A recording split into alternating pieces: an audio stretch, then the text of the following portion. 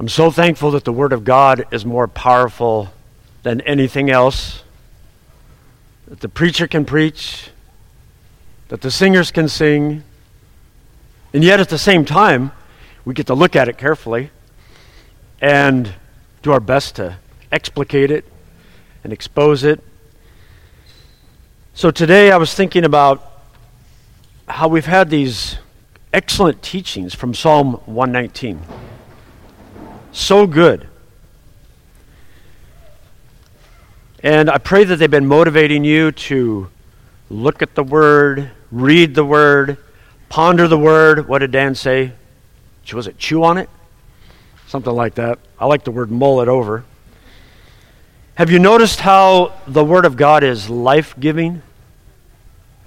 When maybe you feel dead, if you're a Christian, you're not dead, but if you feel dead, the Word is life-giving.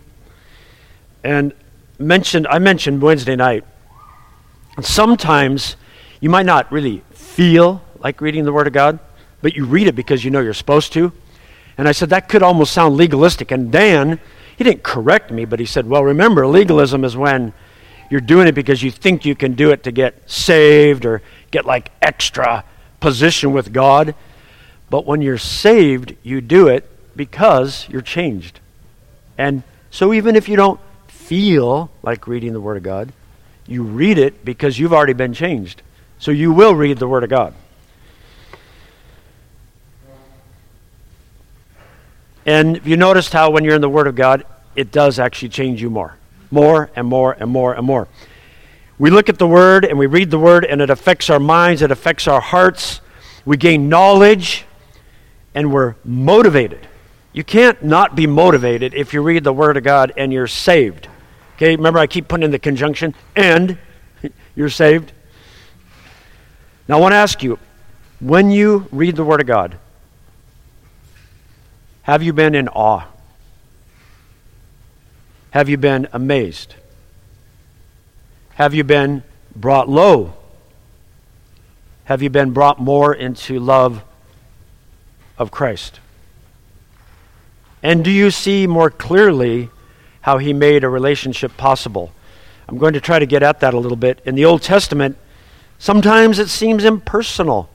Far, far, far away, God. Far, far, far, far, far away.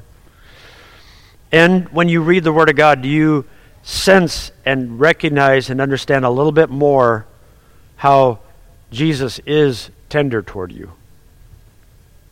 So, how about if you stand with me, if you can, as we read the Word. I'm going to be reading from John 1.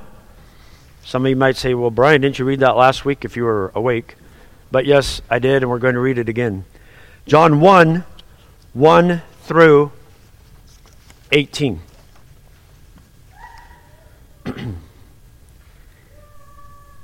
In the beginning was the Word, and the Word was with God, and the Word was God. He was in the beginning with God. All things are made through Him, and without Him was not anything made that was made. In Him was life, and the life was a light of men. The light shines in the darkness, and the darkness has not overcome it. There was a man sent from God whose name was John. He came as a witness to bear witness about the light, that all might believe through him. He was not the light, but came to bear witness about the light. The true light, which gives light to everyone, was coming into the world. He was in the world, and the world was made through him, yet the world did not know him. He came to his own, and his own people did not receive him. But to all who did receive him, who believed in his name, he gave the right to become children of God, who were born not of blood, nor of the will of the flesh, nor of the will of man, but of God. And the Word became flesh and dwelt among us. And we have seen his glory, glory as of the only Son from the Father, full of grace and truth. John bore witness about him and cried out, "This was he of whom I said, 'He who comes after me ranks before me, because he was before me.' For from his fullness we have all received grace upon grace. For the law was given through Moses, grace and truth came through Jesus Christ. No one has ever seen God, the only God, who is at the Father's side. He has made him known." You may be seated. Let's pray. Father, Terry asked you, and I asked you again. Help us to hear, listen, accept, receive, be changed by your word. Please help me to be true to it, to help and feed your sheep. We love you, our Father. Amen. Now, that's a lot in that passage, and I will not cover everything in detail, as you can guess. But I do want you to keep in mind a few things. You just have all these things. There's so much in there. Let me show you the outline. The first point is Jesus is God of the triune God. Second, Jesus is the messenger, God-man. Third, Jesus is the message. And fourth, grace upon grace in relationship with God. And we'll talk about that near the end. I love this passage. It is so powerful, so potent, and so life-giving. A lot of commentators say that the other three Gospels focus, this is a simplification, focus on physical actions, those things, but you know there's way more than that in the other Gospels. John steps back, but then brings you deeply into theology, the spiritual, about what's going on with Jesus the Christ. The first three verses, in the beginning was the Word, capital W. We've been talking about the word W, it's lowercase. And the Word, capital W, was with God, and the Word, capital W, was God. It's like, whoa, whoa. He was in the beginning with God. All things were made through him, and without him was not anything made that was made. Now, you could just take a long time on that, right? It's interesting, just that reflects you back immediately when you hear "in the beginning." Where does your mind know if you're a Christian, you've been hearing the Bible for more than half a year? You go back to Genesis, right? You have to go back to Genesis. And you know, remember in Genesis, God creating things. He created the seas, he created the stars, he created the slugs and I don't know if there were bacteria then. But anyway, he created a lot of things. Well, they were according to their kind. Bacteria according to their kind. But it might have been like good ones in yogurt or something like that.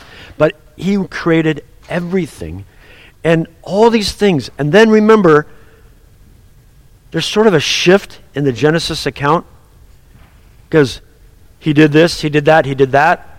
And then look in verse 26 of Genesis 1. Then God said, "Let us." So there's a shift, this plural thing, recognition of a plurality of something. "Let us make man in our image after our likeness, and let them have dominion over the fish of the sea, and over the birds of the heavens, and over the livestock, and over all the earth, and over every creeping thing." So God created man in his own image. In the image of God he created him, male and female he created them, and God blessed them and said to them, "Be fruitful and multiply," and I'm not going to read more.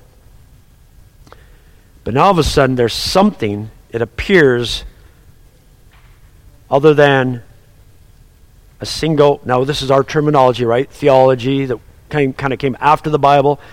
Other than a single person, there's a God, the God, but there's something else. But we see in John, he says the Word, the capital W. It's a logos. It's a logos. And the Greeks all knew that that was this powerful, creative force. the most amazing. They didn't know what it was, but they thought it was out there. And it really has to do with something being said. Calvin, I like the way John Calvin said it, the speech. Instead of the word, the speech. Now, we could get into some exceptions, but humans, if you want to know Todd or Abby or Isabella, you do what? You listen to their words. And that's why it's sometimes frustrating when somebody's just the silent type. Because maybe he doesn't want you to get to know who he really is. Or maybe he just doesn't want anybody to know. But you want to know who he really is. But by somebody's speech, we get to know the deepest parts of that person. We get to know a lot by their actions, but we get to know more if you can start drawing them out. Like a husband and wife, there might be the quiet one, and the other one is just dying to know and trying to get him or her, I was going to say him, but sometimes it's her, to stereotyping, get it out of there. Get it out there, what you're thinking. The Word. So that's a little hint. This is an excerpt from Matthew Henry about that passage in Genesis. And therefore God himself not only undertakes to make him, but is pleased so to express himself as if he called a council to consider of the making of him. Let us make man. I added the emphasis here. The three persons of the Trinity, Father, Son, and Holy Ghost, consoled about it and concur in it, because man, when he was made, was to be dedicated and devoted to Father, Son, and Holy Ghost. So what do we do when we baptize? Into that great name we are, with good reason, baptized, for to that great name we owe our being. Let him rule man who said, let us make man. So we had some little hint way back in Genesis. Zoom forward to John 1, and we have a big hint. Starts opening up. And I think that's one of the beautiful things that Guga's been doing, is helping us to see not the lesser value, but a different value of the Old Testament versus the New Testament. And how now in the New Testament, so many things are made clearer, more special, and we get to have a more tender, closer relationship with God. And we're going to see partly because of Jesus, his Son. One of the simplest ways to know whether a group that says it's Christian is whether they affirm, and I've not fully gotten into it yet, the deity of Christ. But I got to say it before I forget. I think I missed my opportunity on Friday. I stopped to get some photos. Some of us don't use digital stuff when we go visit friends, and I had to get ready to visit friends. How was it? Home, whatever it's called now, Office Depot? What is, I don't know. They changed their name some years ago. And as I was going out, I started talking to a lady, and I said, well, that fellow was friendly, the guy at the register. She said, yes, he was. And so we started chatting, and I said something like, may God bless you. And she said, and you too, and I'll see you in heaven. I said, oh, do you have a church?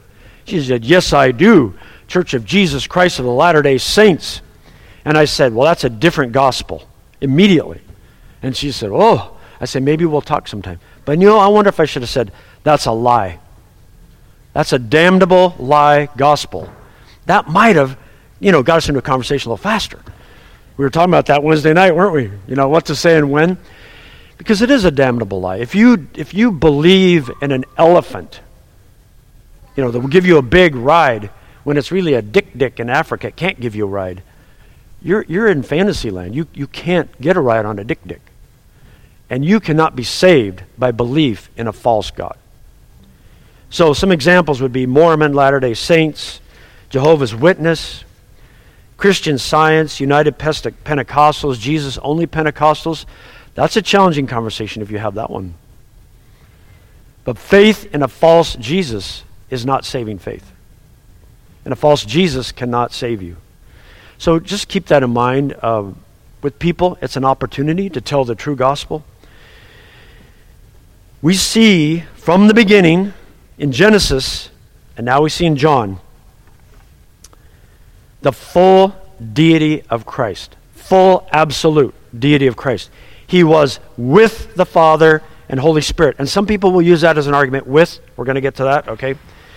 Christ was God. Father, Son, and Holy Spirit had and have the same essence.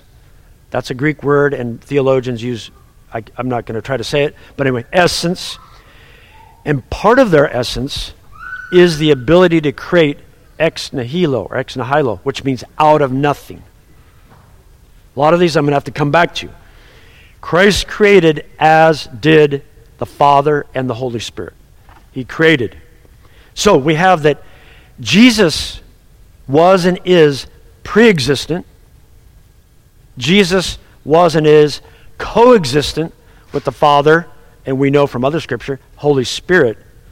And now let's look at a little bit more about Jesus. He is the messenger. Say, well, I thought John the Baptist was a messenger. Well, he was a lesser messenger. But Jesus is also a messenger, and he's God-man. Let's look at verses 4 through 11, but I'll focus on one.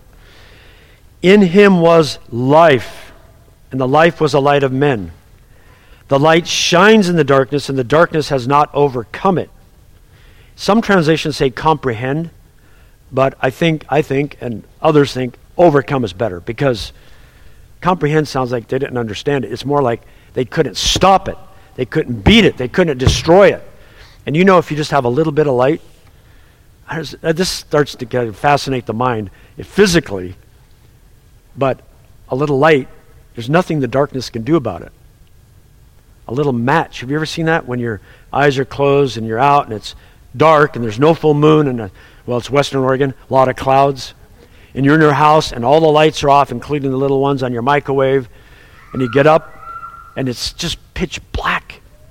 If you just light one little tiny match and hold it in the corner, it's incredible what you can see. The light shines in the darkness, and the darkness has not overcome it. There was a man sent from God whose name was John. He, John, came as a witness to bear witness about the light, that all might believe through him. He was not the light, but came to bear witness about the light. The true light, that's Jesus, which gives light to everyone, was coming into the world.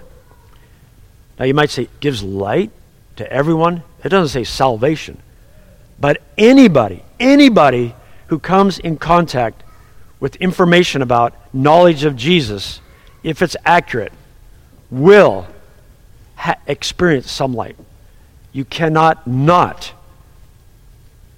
Even a pagan, corrupt, degenerate, not changed like some of you and I were, will experience some light when we hear about Jesus. I remember reading the Bible as a senior in college before I was born again, and it just starts bringing light. It just starts bringing light. Almost everybody knows he was a good man. Who doesn't want to be around a good man? Good man brings light. He was in the world, and the world was made through him, yet the world did not know him. He came to his own, and his own people did not receive him. So let's stop back in verse 4. In him was life. And life was in Jesus, not just when he was born, not just when he was conceived. It was in Jesus from eternity past. And that is evidence of his self-existence.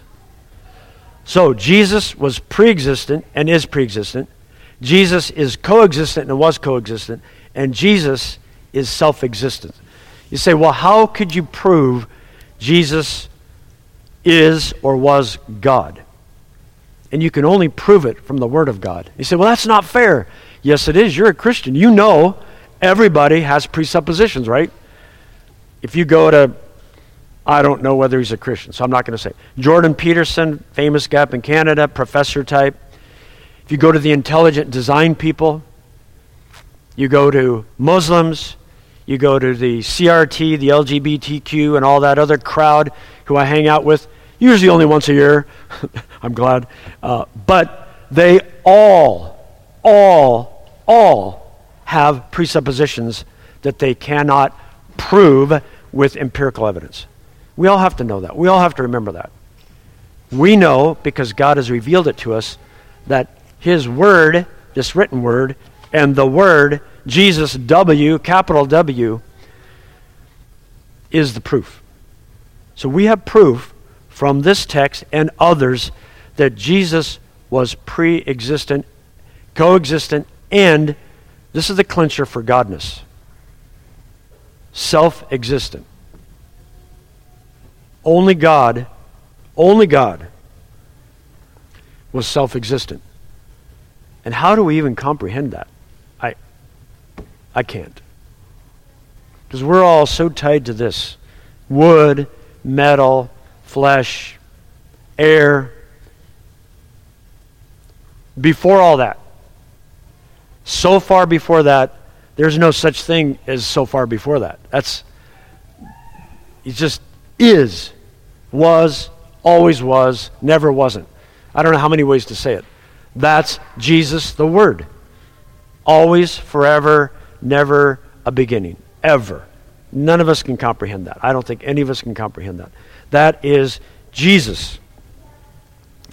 We study the Word of God. We read the Word of God. We believe the Word of God.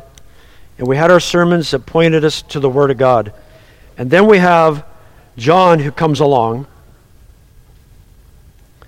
And he helps to change things for people for all time.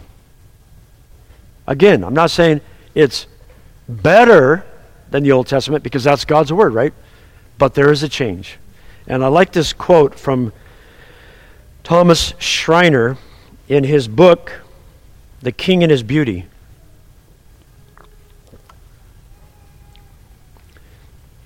John's notion of the Word, capital W, watch carefully if you're reading, though it echoes the Old Testament and Second Temple Jewish literature, also transcends them. In previous traditions, God's Word is personified. Personified means treated as if it were human, like in the form of a human. In previous traditions, God's Word is personified, but it is not considered to be a separate hypostasis. Okay, he's using some big words on you here, but that's one you need to know if you study theology. Hypostasis is a person or substance. So, John 1:1-2 both distinguishes the Word, that's capital W, from God. The Word was with God. So somehow it's distinguished. Word was with God. And He was in the beginning with God. And, conjunction, and. He identifies the Word as God. The Word was God. John thereby introduces complexity into the identity of God. Now this would bother a Jew, right? But they haven't been changed. They haven't been born again. But God did this through John for us. A richer, fuller, more complete knowledge of and understanding of, and therefore, we'll get later, better, deeper, closer, more intimate relationship with God. Let me continue the quote. I had to split it up here.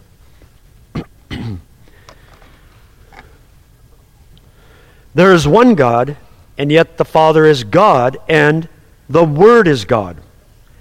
The Word, okay, now, Jesus has explicated, that's explained in detail.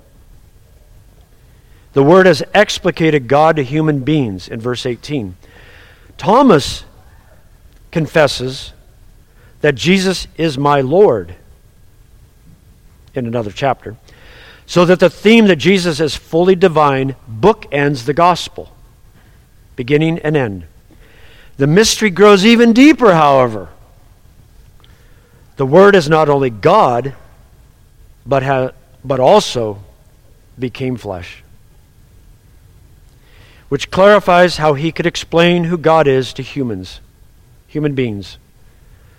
I didn't really think about it until I was watching somebody preach about part of this. We're not quite there in our tradition, our history, but this is really a Christmas teaching. You know, it just fits. It's just incredible. Which clarifies how he, Jesus, could explain who God is to human beings. The creator of the world also entered into the world. Anyone who has truly seen Jesus has also seen the Father. Jesus as the Word is the revelation of the Father, explicating God to us. Nor is this knowledge abstract. Jesus came and revealed that he is the way and the truth and the life. That he is the only way to God. That one becomes a child of God through Jesus. That's personal. And that's practical. Thinking, how is that practical? He's the way. He's like the highway, the path, the only way. You go, well, all right, then I got to follow him. And he's the truth. There's no other truth that's so perfect and pure. No truth. You're not going to get it in a biology class. You're not going to get it for sure in a sociology class. You're not going to get it anywhere. So, a little bit about this God, man, and this more deeper explanation by John. This is a very simplified definition.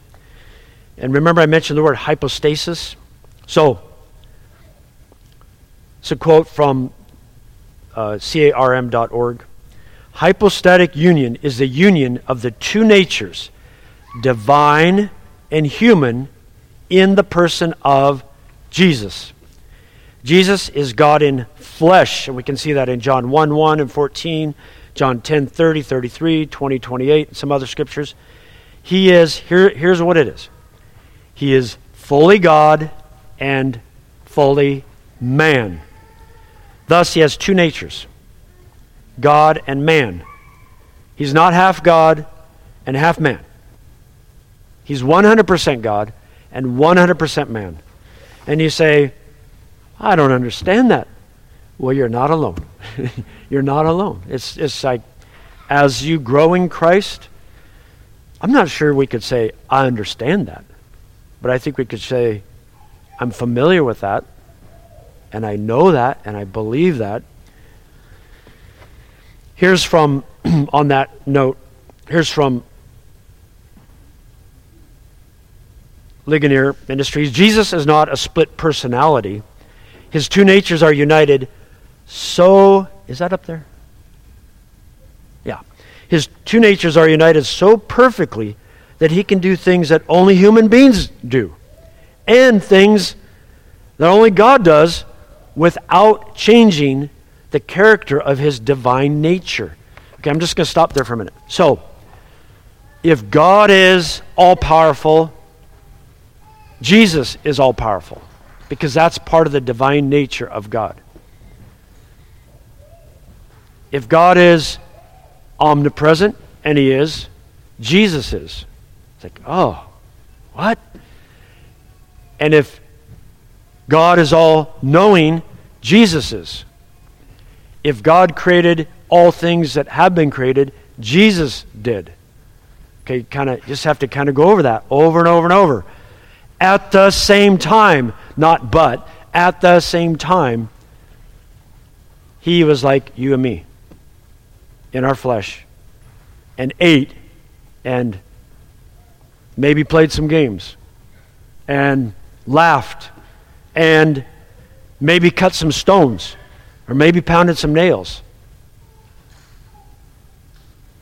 Both. Not but, and. Ultimately, we cannot fully explain this mystery, as there is nothing else like the hypostatic union in creation. But we do know that believing in Christ as both fully God and fully man is the most reasonable thing we could ever do. And it's reasonable because it's revealed to us. It's not reasonable because we're humans and we're smart. I just had to add that to Ligonier's quote. I would have added that in the quote. Because you can't just walk up to a bunch of professors and say, it's the reasonable thing to do. They're going to laugh at you. Ha ha. Yeah, Brian, prove it to us. It's reasonable because it's been revealed to you in the Word of God, lowercase w. So, he is the messenger that came forth from God, the triune God, and he is the perfect messenger, and he was the planned messenger, and Jesus is the messenger of fulfillment of promise. Wow, all the way back. Because what else was in Genesis besides the creation? What came right after that? The fall, and then right after the fall, what came from God? The promise. Wow, it's just incredible. It's just incredible. So, let me put this up here.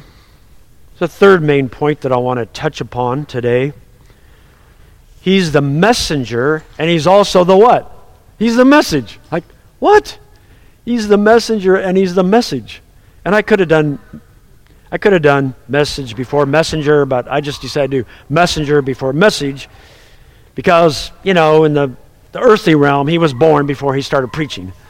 Because in that way, he was human. He didn't get to preach before he was born. That's the way it is. And this is where I just want to stop for a minute. And we call them in the Bible 4 Gospels, right? Matthew, Mark, Luke, and John. We're in John. And yet the Gospels all throughout the Bible. But we just talked about 4 Gospels. So I want to stop for a minute and think. How many of you can remember when you first clearly heard and paid attention to the good news? Can anybody remember that? She does. A few of you do. Some of you heard it, so you were so young, you're just like, wow, how did God do that? So, let me read this from John Calvin. He's still relevant, by the way. I really like this. This is from Calvin. I don't know how many years ago that was. Was that 400? 500? More like 5? The meaning of the Greek word, the transliteration, euangelion, is well known. In Scripture, it denotes by way of eminence, and I really like this little piece he did here that I emphasized, the glad and delightful message of the grace exhibited to us in Christ, in order to instruct us by despising the world and its fading riches and pleasures, to desire with our whole heart and to embrace when offered to us the invaluable blessing. So, we do know about God's wrath. We do know about his justice. And those are all a part of the essence of God. As Christians, though, this is really, really special. The conduct which we perceive in irreligious men, and that used to mean non-Christians, who take an extravagant delight in the empty enjoyments of the world, while they are little, if at all, affected by a relish for spiritual blessings, is natural, let's admit it, to us all. For the purpose of correcting this fault, God expressly bestows the name gospel on the message which he orders to be proclaimed concerning Christ. For thus he reminds us that nowhere else can true and solid happiness be obtained, and that in him we have all that is necessary for the perfection of a happy life. So I just want to stop and challenge you and me. When did we last take the opportunity? I'm looking at somebody, and then I'm looking at myself. When something hard happens, a family member dies, you're sitting with a friend you've probably only seen 5 times in 50 years, and you're at a football game, and he tells you, I've had a couple strokes in the past half a year, and he's not a Christian. What are you and I going to do? Are we going to be quiet and say, well, somebody else will tell him? Or are we going to speak up? Or maybe send a message? Or maybe ship a book to them? What are we going to do? Because we say this is good news, right? Oh, we like good news. Do you like good news just for yourself? Or do you like good news for your friends and strangers?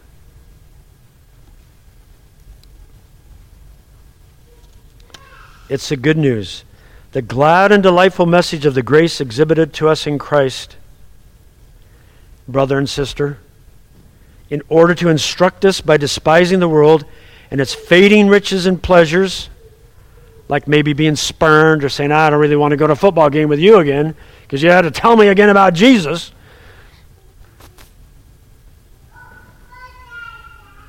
To desire with our whole heart and to embrace when offered to us this invaluable blessing.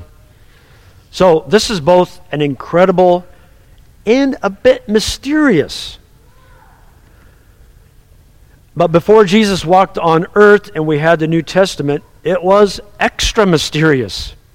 And I used to not like that word because it's used a lot in the religious tradition from which I come, so I try to avoid the word mystery. But it was, because a mystery is something strange or not known that has not yet been explained or understood.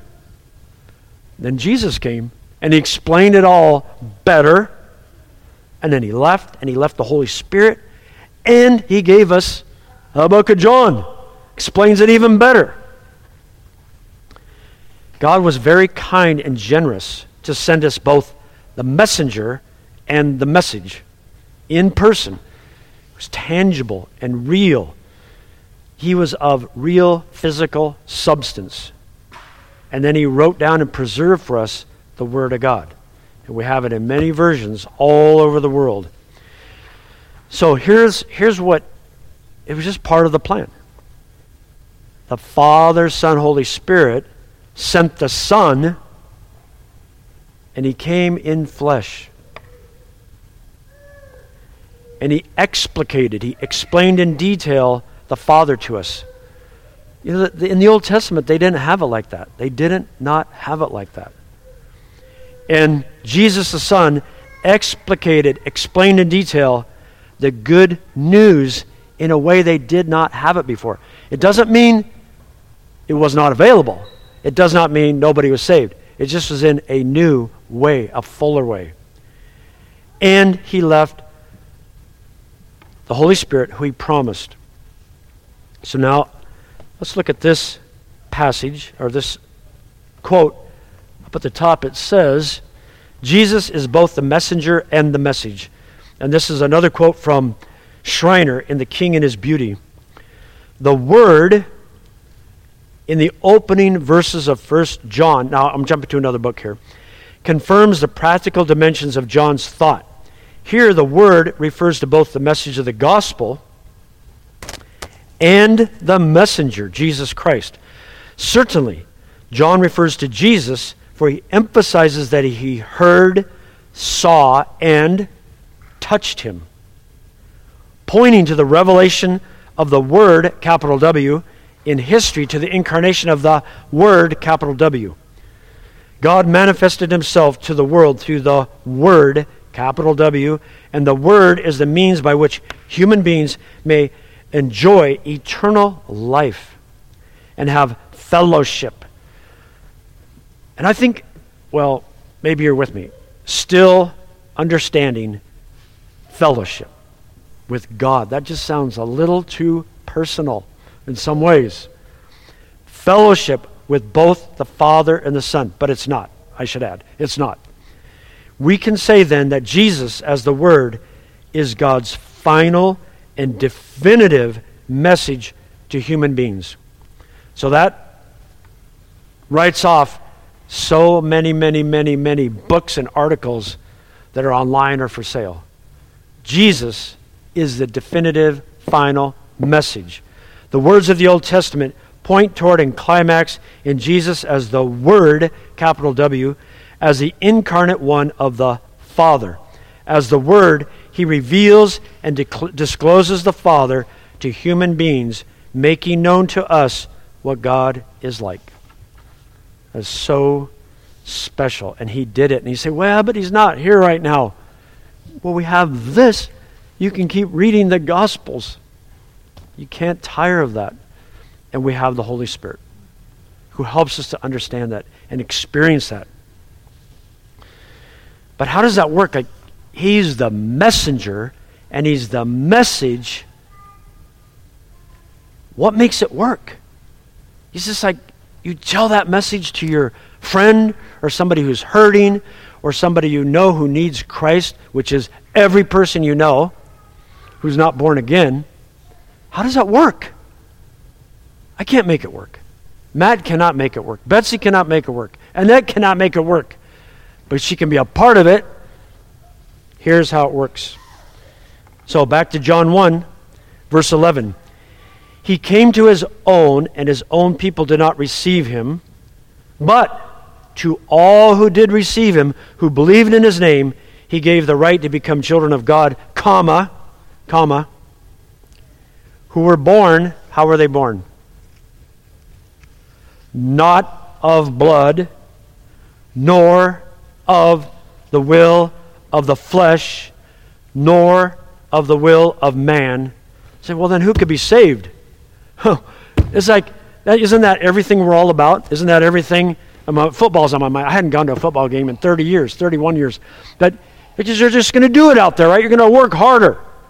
You're going to practice harder. And the coach is going to yell at you more. And you're going to do it, right? You're going to do it. You can make it happen. I'm going to get it. I'm going to get that job. I'm going to get that money. I'm going to get that. It doesn't work with the gospel and salvation. So, not of blood, not by physical birth, nor of the will of man, nor of the flesh, but of God. Wow. You mean I can't get my friend saved? No, you can't. But you can tell them the good news.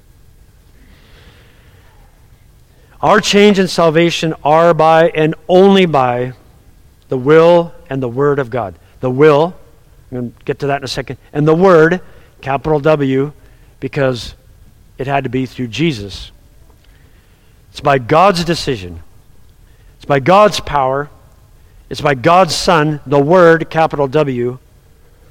And God's will is His choice. We all talk about choice, right? And we know about that. You don't have a let's choice when you're a slave to sin. It's by God's discretion. It's by God's pleasure. It pleases Him to save people.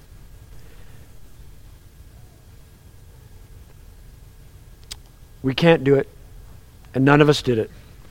It's not the will of any man. It's not your will. It's not the words of a priest. It's not the sacraments in a certain religious group that saves you. It's not the sacraments that can save you on the deathbed.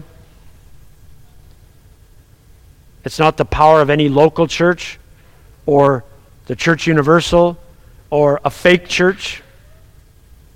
It is by only the will of God.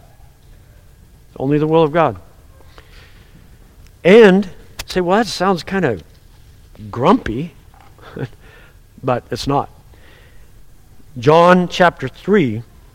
Now there was a man of the Pharisees named Nicodemus. And you know, he came to Jesus by night and said to him, Rabbi, we know that you're a teacher come from God, for no one can do these things that you do unless God is with him. Jesus answered him, Truly, truly, I say to you, unless one is born again, and if you're not, I hope you're listening right now, unless one is born again, he cannot see the kingdom of God. And Nicodemus said to him, How can a man be born when he is old? Can he enter a second time into his mother's womb and be born? Jesus, remember, he's the Word made flesh. Jesus is talking to Nicodemus. How many of you would like to be able to talk with Jesus face to face? It's coming, right? It's coming. Truly, truly, I say to you, unless one is born of water and the Spirit, he cannot enter the kingdom of God. That which is born of the flesh is flesh, and that which is born of the Spirit is spirit. Do not marvel that I said to you, you must be born again. The wind blows where it wishes, and you hear its sound, but you do not know where it comes from or where it goes. So it is with everyone who is born of the Spirit. Everyone, whether you were 5 years old, 15 years old, 55 years old, when the Lord saved you, this is how it was. Wow, that's incredible. We sang today, didn't we? I love that. You will save who you will save. Another one from John Calvin. The wind bloweth where it pleaseth. Not that, strictly speaking, there is will in the blowing, but because the agitation is free and uncertain and variable. For the air is carried sometimes in one direction and sometimes in another. How this applies to the case in hand. For if it flowed in a uniform motion like water, it would be less miraculous. So is every one that is born of the Spirit. Christ means that the movement and operation of the Spirit of God is not less perceptible in the renewal of man than the motion of the air in this earthly and outward life, but that the manner of it is concealed. And that therefore we are ungrateful and malicious if we do not adore the inconceivable power of God in the heavenly life. Do you adore God's power and His choice and His pleasure and His will? Because some people get angry about that. Well, why won't He save so-and-so? And why did He let that happen?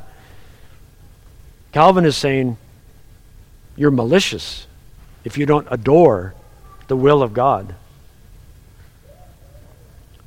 If we do not adore the inconceivable power of God in the heavenly life, of which we behold so striking an exhibition in this world, and if we ascribe, we're also malicious, if we ascribe to God less in restoring the salvation of our soul than in upholding the bodily frame. He does what He pleases. And we need to adore Him for being that way. That is God. He does what He pleases. Not what we please, unless it's what? According to His will. You were ahead of me. I saw you. Now, it really struck me last night listening to something. Sometimes when you preach, you do listen to things at the last minute because God might do something with that too. 4 words in this passage that bring this more and more personal to us. The Word became flesh. That God who we've been talking about, coexistent, pre-existent, and self-existent. That's basically the ultimate in whether it is God who we're talking about. Self-existent. Nothing else in this world, self-existent. Nothing in the universe was self-existent. And I don't want to distract us, but whatever else there is, other than a universe we call a universe, self-existent, forever and ever and ever and ever and ever, no beginning point, God. That's Jesus. He became flesh. That's mind-blowing. And it's very personal. Later in the book of John, in 14, Jesus expresses His very tender care for Debbie and Anita and Sarah and Carson. Let's see that. John 14, Jesus says, and this is part of His message. I'm not going to read the whole section. John 14, you can look at 1 through 11. Let not your hearts be troubled. Wow. He knew we might be. Believe in God. Believe also in me. And then remember, He has what prepared for us? Rooms. Many rooms. Now let's go down here. And Thomas comes into the picture here. And Thomas said to him, Lord, we do not know where you're going. How can we know the way? Remember that? He's just like worried. And Jesus cared about Thomas, and he cares about David and me. John 14:6, Jesus said to him, I am the way and the truth and the life. No one comes to the Father except through me. You don't have to worry if you're a Christian, because you already have the way, the truth, don't have to go to college for it, and the life. And remember the pre-existent and self-existent life. You have that from Jesus. That's incredible. I just want to read a short quote. This is from commentator. First, let us consider these first distinctly. Christ is the way, the highway, spoken of in Isaiah 35:8. Christ was his own way. It's the only way, and is his own way.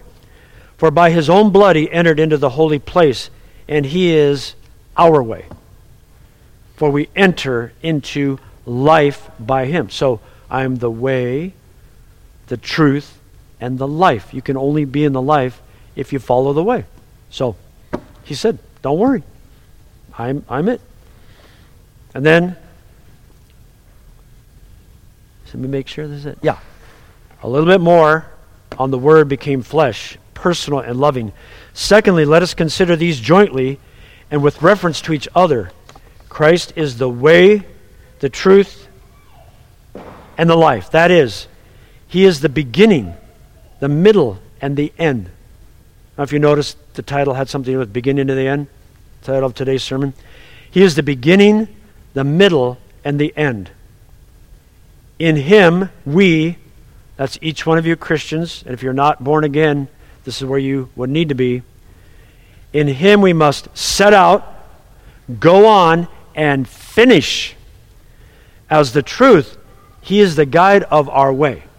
Nothing else, there's nothing else that is the perfect, dependable guide. He is the guide of our way. As the life, he is the end of it. You only have life in Christ. Because the wages of sin is what? Death, eternal torment, punishment. That's the other way. That's the other way. It's the only other way. You don't have a bunch of fuzzy ways in God's reality, in God's truth. There are no fuzzy ways. There's life with him, eternal life, and there's death, eternal hell, torment. Not annihilation, that's a nice little thought. It's forever punishment, horrible evil, if you're experiencing that. As the truth, he is a guide of our way. As the life, he is the end of it. He is the true and living way. There are truth and life in the way, as well as at the end of it. Because, this is good, and that's, what was that thing in one of those? More better? Way more better? Gooder, better, more better? Okay. He is the true way to life, the only true way. Other ways may seem right, but the end of them is the way of death. So, there's no better time than now to admit and confess that you're a sinner and you need the way of Jesus if you've never done that. This is the only way. When is he coming back? When's your last chance? I don't know. It could be 28 seconds from now. I don't know. You don't have time. You don't know how much time there is.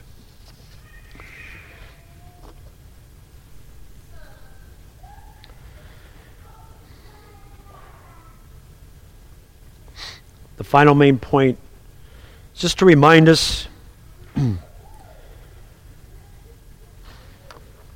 Jesus Christ, the Word, pre-existent, coexistent, and what else? Self-existent. He's God. He always was and always will be God. Jesus cares about his children very, very much, intimately. You might have had experiences this week and you think, God doesn't really care about me. That's a lie. That's a lie. You're a Christian. He cares about you. He cares about every little thing.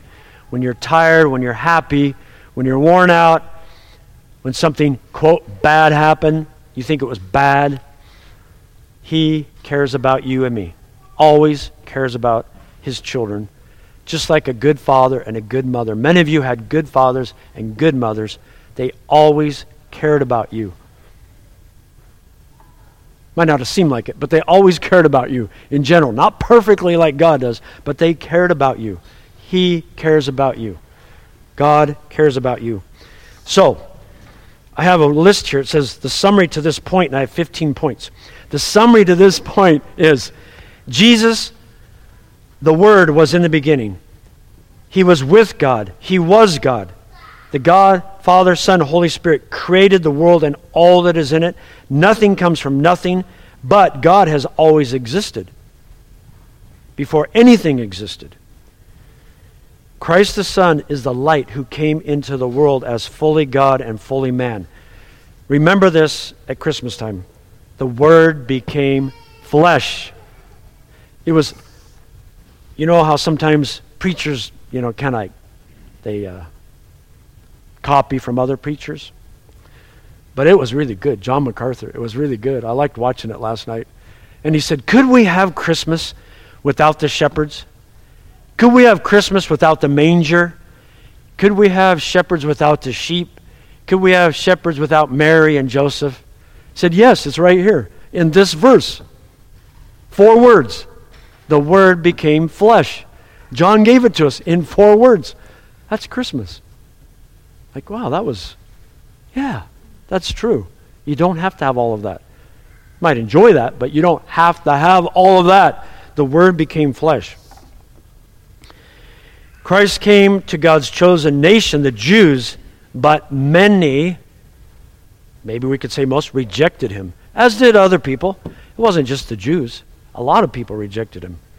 But all for whom Christ would die, all he would save, received him. How did they receive him? By their own will? No. By the will of God. And all of this would happen, all of it happened by the pleasure of God. It's what he wanted. It was all done according to his divine nature, his essence. It was all because of his will, nothing else.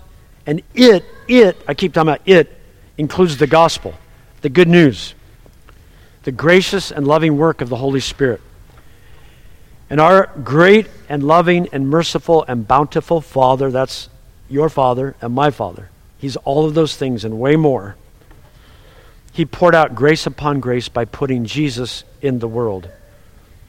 And so, we need to turn our eyes to Jesus.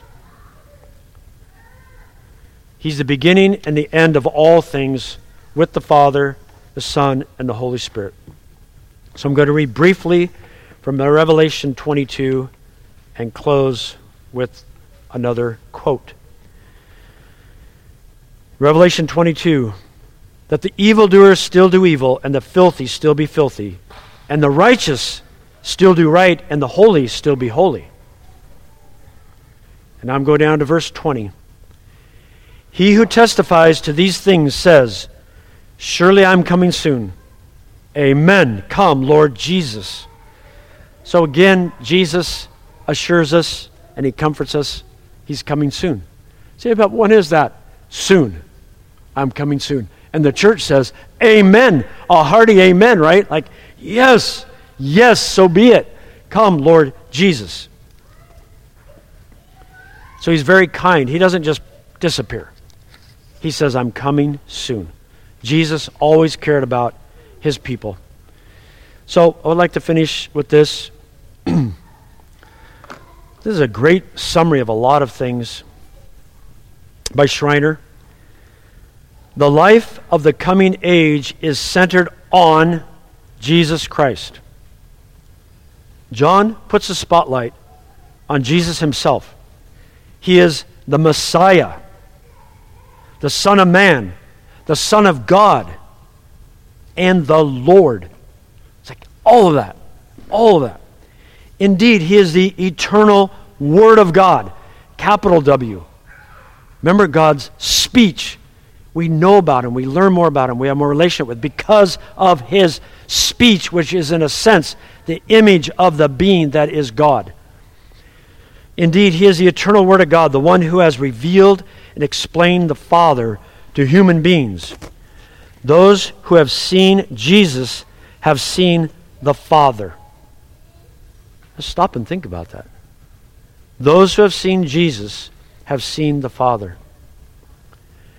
God encounters human beings through Jesus Christ, for He is the Word made flesh. After Jesus' resurrection, Thomas rightly confessed that Jesus is both Lord and God. The I am statements in John's Gospel communicate the majesty of His person, hearkening back to the I am statements in Exodus and Isaiah. Jesus is the bread of life.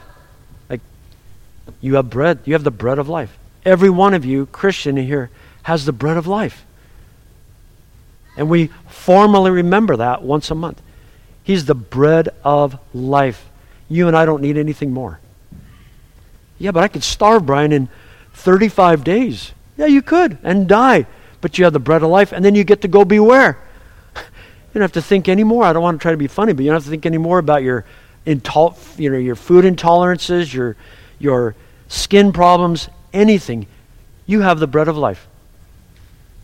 I have the bread of life. Jesus is the bread of life, the light of the world. And the world cannot what? Overcome it. Never, never, ever, ever, ever, ever, ever can the world overcome. And the gates of hell, we can smash them down because Jesus is our King, right? He's the light of the world. He's the door of the sheep. When I do it right at home, there's only one way the sheep can get in a safe spot at our house. Otherwise, the coyotes are out there. Occasionally a cougar.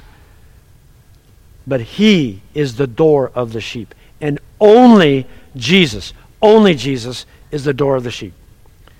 He's the good shepherd. He always will bring you to water that's good for you. He'll always bring you to pasture that's good for you.